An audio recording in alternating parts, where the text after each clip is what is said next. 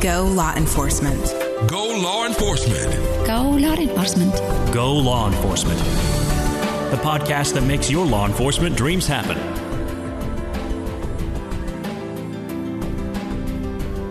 Welcome to the Go Law Enforcement podcast, brought to you by GoLawEnforcement.com. I'm your host, Joe Lebowski. Passing the police exam is a vital step towards becoming a law enforcement officer. GoLawEnforcement.com can help you pass the police exam and get a score that will get you hired. Check out GoLawEnforcement.com. Sergeant Brian Casey is with the St. Paul, Minnesota Police Department. He began his law enforcement career in his mid-40s and was awarded the Medal of Valor. Sergeant Casey talks about what it takes to become a law enforcement officer as a second career and the event that earned him the Medal of Valor.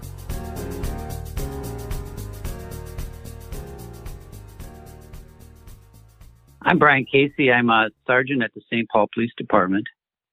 When I first got interested in law enforcement, I have to go back to being a small child, and I can recollect, like a lot of officers, I know the very first time I saw a police officer or a police car, and it was when I was probably, I'm guessing, in first or second grade, and I can tell you the exact moment I saw a police car. It was at Cretin and Marshall in St. Paul, Minnesota. My sister had taken me downtown Minneapolis on a bus, city bus, and when we got off the bus, I remember looking across the street and seeing this beautiful sky blue police car and the officer standing there, and it really got my attention. So the reason I say that is a lot of officers can say that themselves, and if you've ever been a police officer on patrol, you've seen it. You've been driving down the street and a little boy, for example, will stop what he's doing and watch you drive by. So I've wanted to have been very attracted to law enforcement policing for a long time, but it did take me a long time to get into the career though. The path I took to get into law enforcement, my older brother became a police officer when I was probably, in college or high school. He has since retired. So he got into law enforcement before I did. I remember, interestingly, my parents kind of had a negative reaction to him becoming a police officer. They actually didn't want him to. I kind of took that under advisement and started to get more interested in ambulance work. So in the very early 80s, I started working for our local ambulance service, which was called Stillwater Ambulance and Taxi, because after midnight, you had to drive the taxi, if you can believe that. And so I started working on ambulance just out of high school while I was in college. And then when I finished college, I ended up actually going to paramedic school and then having a 20-year career as a paramedic. And so I didn't become a police officer until I had an entire career doing ambulance work. The reason I switched from being a paramedic to a law enforcement officer is that I really, really enjoyed ambulance work, and I think I was very good at it. I also did a lot of training of police officers in emergency medical services stuff. And then I ended up getting recruited to work at a college and train paramedics. That wasn't a really good fit for me. And when I knew I was going to return to full-time ambulance work, I thought, well, if I'm going to go back to shift work, maybe this is my last chance to be a cop. So I became a cop in my 40s, partly because I knew I was going back to shift work. And I thought this is my last chance to do a career that I've always been very attracted to. I came into the job late, and I thought I was a very good candidate.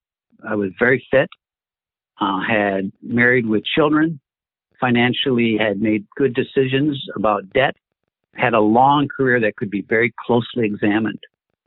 But I have to say, this was in the mid-2000s. It was very hard to get a job. I probably applied to 30 agencies in the state, in the metro area, probably interviewed at 10 to 15. And people weren't interested in me. And I was surprised by that because I really felt like I had a tremendous amount to offer. 4-year degree, had demonstrated myself to work in, as a paramedic. I had a very good, long work history that could be examined, was healthy and fit. So I was really surprised by that. And so I got turned down quite a bit. St. Paul is an agency that maybe hires 20 to 30 at a time. So maybe if somehow it was taking a chance on me, I don't know. But I just know that the interview went very well. I felt like they were asking me all the right questions. You know, when they asked why I wanted to be a police officer, my answer was I was looking for a good fit between my talents and skills and an opportunity to apply them. And that's what this job has been for me. And I've had a fabulous career there. So it's been mutually beneficial, I think.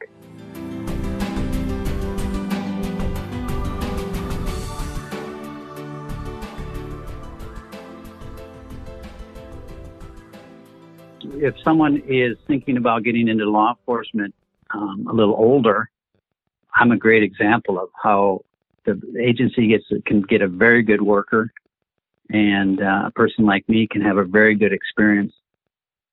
What attracted me to law enforcement is just the autonomy, the ability to manage your time differently. You know, in ambulance work, maybe in firefighting as well, you kind of don't go to work until the bell rings, so to speak.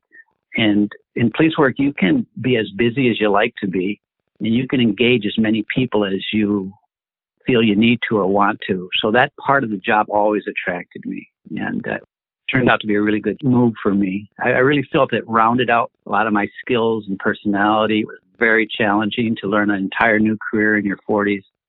I'm still working as a police officer, and I'm having a really good career. I really like patrol work a lot. And I think if I had maybe gotten into policing earlier, I would have just stayed in patrol maybe in my entire career, just like my brother did.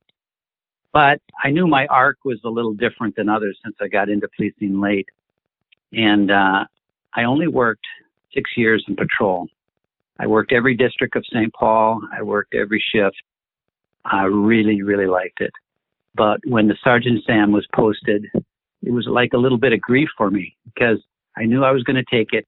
I knew I was going to do well on it because I studied real hard, treated it like a part-time job. I knew no other way to approach a test like that.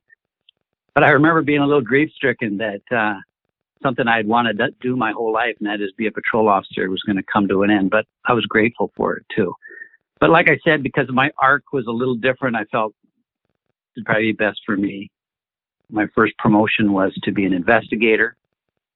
I don't know why we use the word investigator instead of the more attractive word detective at my agency, but I became an investigator, and I wasn't nearly as good at that as I thought I would be. After a bit, they asked me to be a patrol supervisor. We call them affectionately patrol bosses here.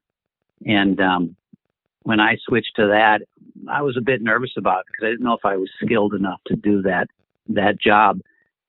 Turns out the skills that I needed the most to do that job, many of which I had because it had to do with not only experience in law enforcement, but experience with just dealing with people and managing people respectfully and being clear about your expectations and holding people accountable within reason and such. So it was a huge growth experience to be a patrol supervisor. Loved that. And then most of the time I was at St. Paul, I was on the peer support team. I've been the EAP director for just over 6 years.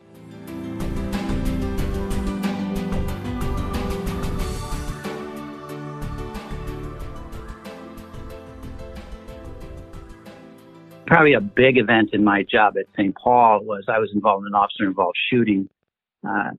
Later, I was awarded the Medal of Valor, and that was obviously an outstanding event, outstanding in the sense that it was a big deal, and it was something that maybe you anticipate at some level being a police officer, but I would have never imagined I would be engaged in a gunfight when I was that little boy or thinking about being a police officer or all my years in ambulance work. I was a patrol officer working in the East District. Normally I worked by myself, but on this particular day, a friend from the academy asked me to work, said, hey, do you want to ride together? And we did. And so we were out, pretty active, eager officers. I was only probably 2 years on the job at St. Paul, though I was older and had, as I mentioned, been working in some capacity on the street as a paramedic and such for a long time. And I'll just tell you one interesting thing about that call was moments earlier we had been flagged down by a little boy who yelled, "Hey, police."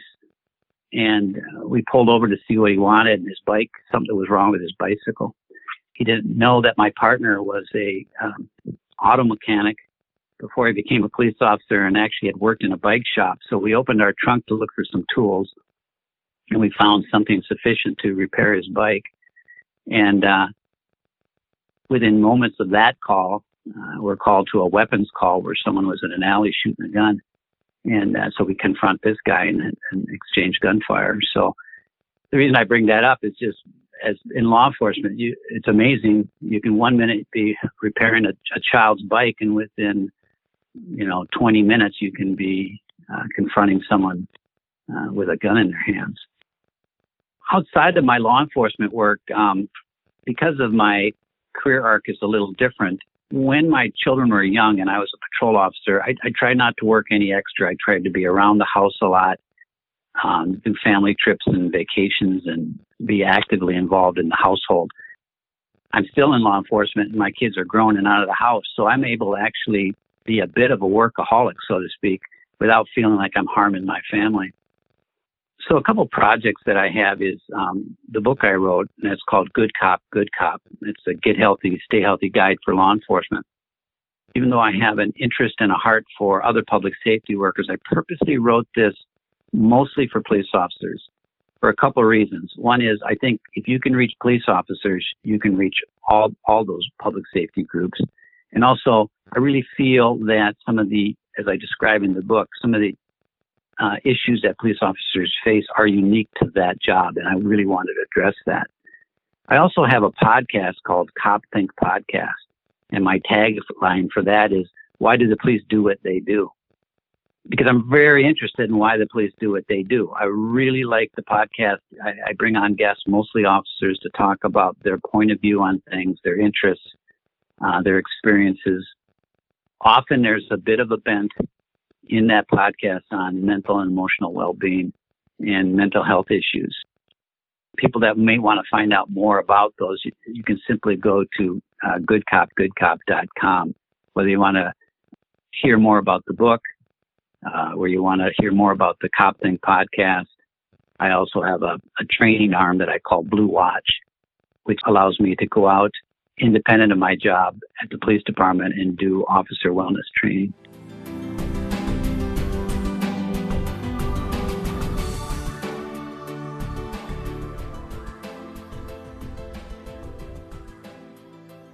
For those people that are interested in getting into law enforcement, it was a really good thing for me. I became a police officer late in life, but it's something I had wanted to do for quite a while. And I really felt it rounded out a lot of my skills. So I think it's a fabulous career. It's been very good for me. So if someone is looking to get into law enforcement as an older candidate, you have to be fit. And so that has to be a priority. Life experience, certain type of worldview, kind of coming from a position of a little more stability, can be really a huge asset to an agency. I very much admire some of the new officers that we hire. They seem to have some clarity about why they're getting into the work, and some of them are very skilled.